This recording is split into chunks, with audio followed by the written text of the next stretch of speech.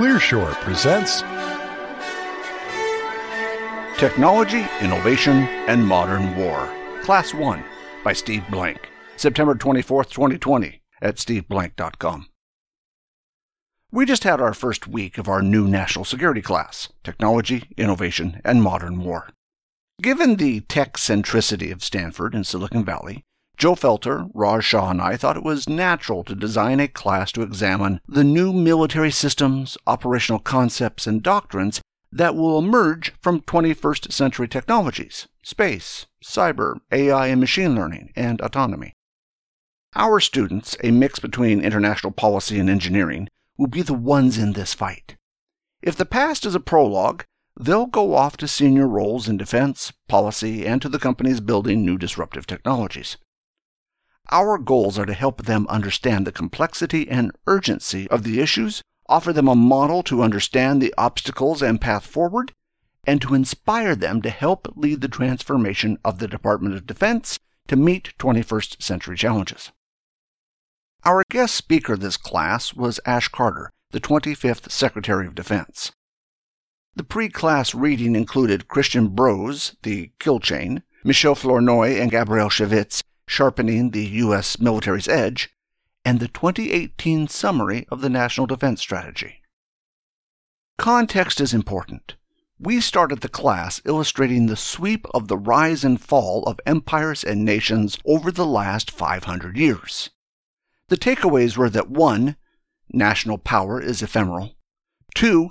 China is the only nation that declined in national power and eventually recovered it, though it took half a millennium. And 3. The rise of the United States as a national power was incredibly steep. However, its trend over the last 2 decades is not heading in the right direction and is about to intersect with the rise of China. While the class is focused on how new technologies will shape new weapons and doctrine, the national power of a country, its influence and footprint on the world stage, is more than just its military strength. It's the combination of a country's diplomacy, soft power and alliances, information and intelligence, and its military and economic strength. This concept is known by its acronym, DIME, DIME. It's worth considering the reasons why nations decline.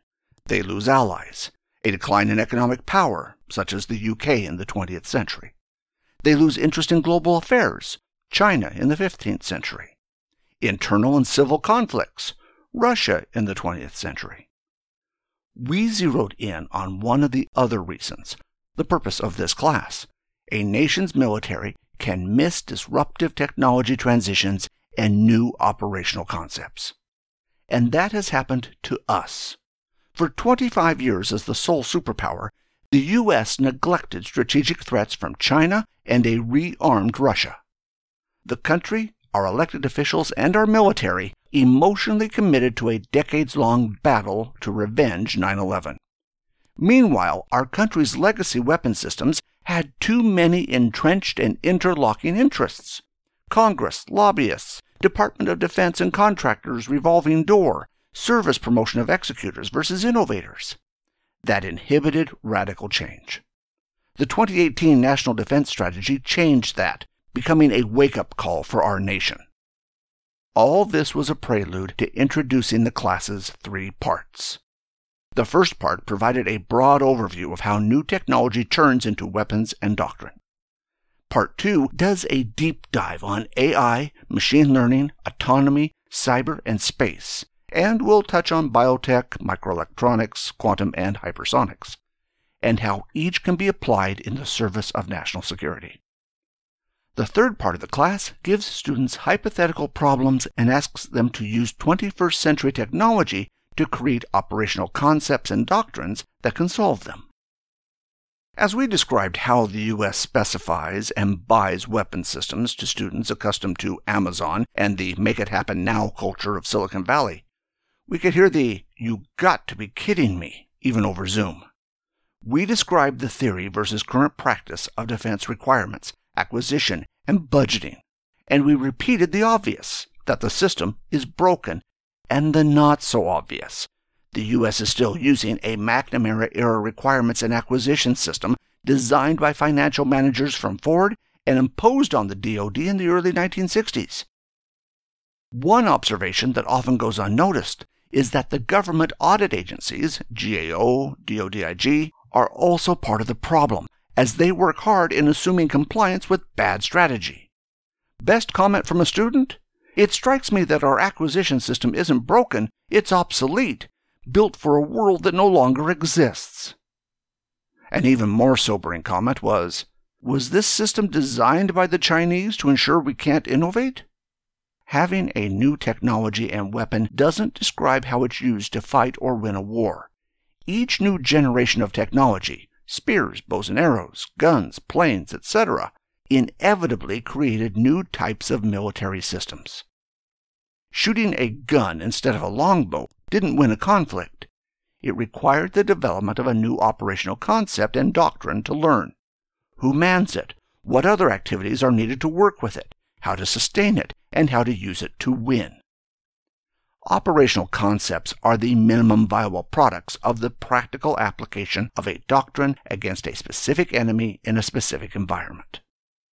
New adversaries like ISIS in Iraq created the need for a new doctrine, such as the 2006 Counterinsurgency Field Manual. New types of disruptive technologies and weapons, such as China and Russia's A2AD, China's DF-21D and DF-26B, can create the need for new doctrine. Ironically, China building military bases on top of reefs in the South China Sea had nothing to do with new technology. It was simply a disruptive operational concept that used the 20th century dredging ships and a gamble that the U.S. wouldn't interfere. That move alone negated 75 years of U.S. weapons and doctrine in the Pacific, and will spend tens of billions of dollars to solve the problem.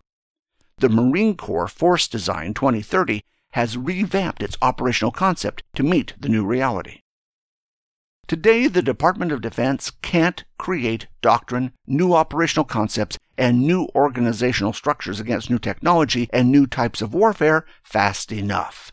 Therefore, the purpose of this class: how to think about it systematically. Incremental technology improvements in commercial companies and the Department of Defense tend to follow an S-curve. An initial system's capability is low as it undergoes shakedown and debugging, but climbs rapidly, then plateaus until it is replaced with another incremental improvement. However, unlike commercial systems, weapon systems are matched with a doctrine of how they are used, and incremental improvements in weapons typically result in incremental improvements in doctrine. And because of the complexity of the DoD requirements and acquisition system, the incumbent contractors are typically the same. New startups and companies rarely break into the system. There's something wrong when the cost of entry of Palantir, SpaceX, and Anduril as new DoD contractors required billionaire founders. Unlike incremental technology improvements, disruptive technology is on a completely different S-curve than existing technology, and forces the creation of new doctrine and operational concepts.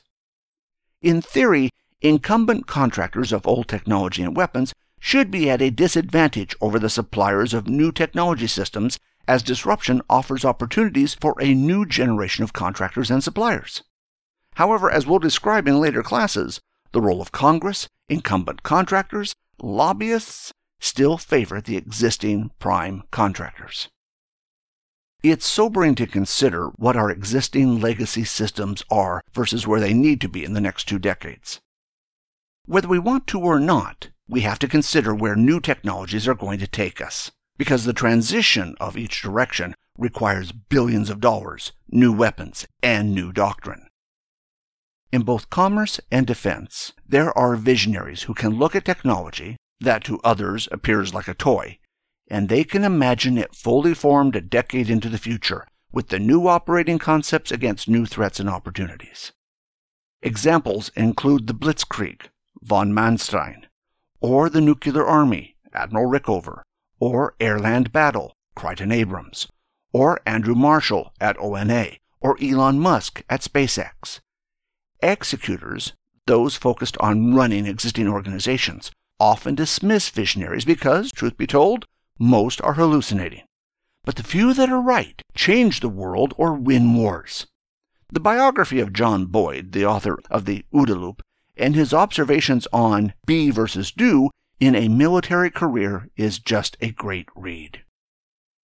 As an introduction to this class session, one of the assignments was to watch the Slaughterbot video, a dystopian but technically possible future of autonomy and AI.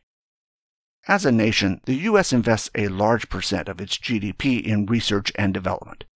However, the source of those dollars has shifted from government to private industry. The large rise in federal R&D in the 1960s was the investment in NASA and the space program.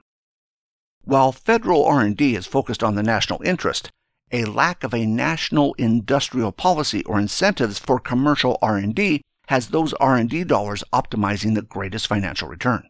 No bucks, no Buck Rogers describes the role that Congress plays in providing funding for all military expenditures. In the last 2 decades, a federal budget was passed on time just 4 times. This plays havoc with having a predictable way to pay for new things. A glimmer of hope is occurring across the Department of Defense. An insurgency has arisen in the services and combatant commands that has essentially said, "We can't wait until our acquisition system is fixed, so we're going to bypass it." All the services have incubators, accelerators, and SBIR programs, and they're even making an end around to a broken acquisition system. First driven by the Army and now rapidly being used by the other services, a new way to write contracts called Other Transaction Authorities, OTAs, has emerged to bypass the years of paperwork. Time will tell whether the existing acquisition bureaucracy beats this down or if it truly can sustain a breakout from traditional contracting and gets embraced by visionary leadership. Lessons learned. Technology by itself doesn't win wars. It has to be built into a weapon system. Today, many of the advanced technologies that will be used in 21st century weapons are being built by private companies, not the Department of Defense. Weapons by themselves don't win wars. To be effective, they have to be integrated into an operational concept and doctrine. Operational concepts and doctrine describe how a weapon is used, who uses it, who else needs to be used with it, how it's maintained, etc., and the expected results when used. The way we describe what weapons we need, the requirements, and the way we buy them, the acquisition process, is built on a mid-20th century process designed by accountants. Today, there are 88 major defense acquisition programs, accounting for billions of dollars. Almost all are legacy systems, designed to fight 20th century wars. For example, the F-35, B-21, and KC-46 aircraft, Ford-class carriers, Columbia-class SSBN, and Virginia-class SSN, M1 tank upgrades, etc. In an attempt to minimize financial risk, it has metastasized into a process that cannot field a major weapon system in less than a decade. The process does not differentiate between programs that are incremental improvements versus those that are disruptive. And there is a pushback to do something different, even when clearly needed, such as the Marine Corps Force Design 2030, which illustrates the institutional inertia to change. Existing technologies can be described with an S-curve. These systems start out with teething problems, mature, and then are replaced by better systems solving the same problem. Unlike commercial products, military technology and weapon systems have an associated doctrine, how it is used. Doctrine gets incremental improvements. Most often, incremental weapon systems are built by existing contractors. Disruptive technology also goes through their own S-curve, but they solve different problems and create new capabilities. Disruptive technology creates new doctrine and, in a perfect world, new suppliers. Thanks for listening, and we hope you enjoyed the show. We would like to hear from you, so please send your thoughts to comments@clearshore.us or visit us at clearshore.us. If you would like this show delivered to you automatically, you can subscribe to the Clear Shore podcasts on iTunes. Wishing you all the best until next time.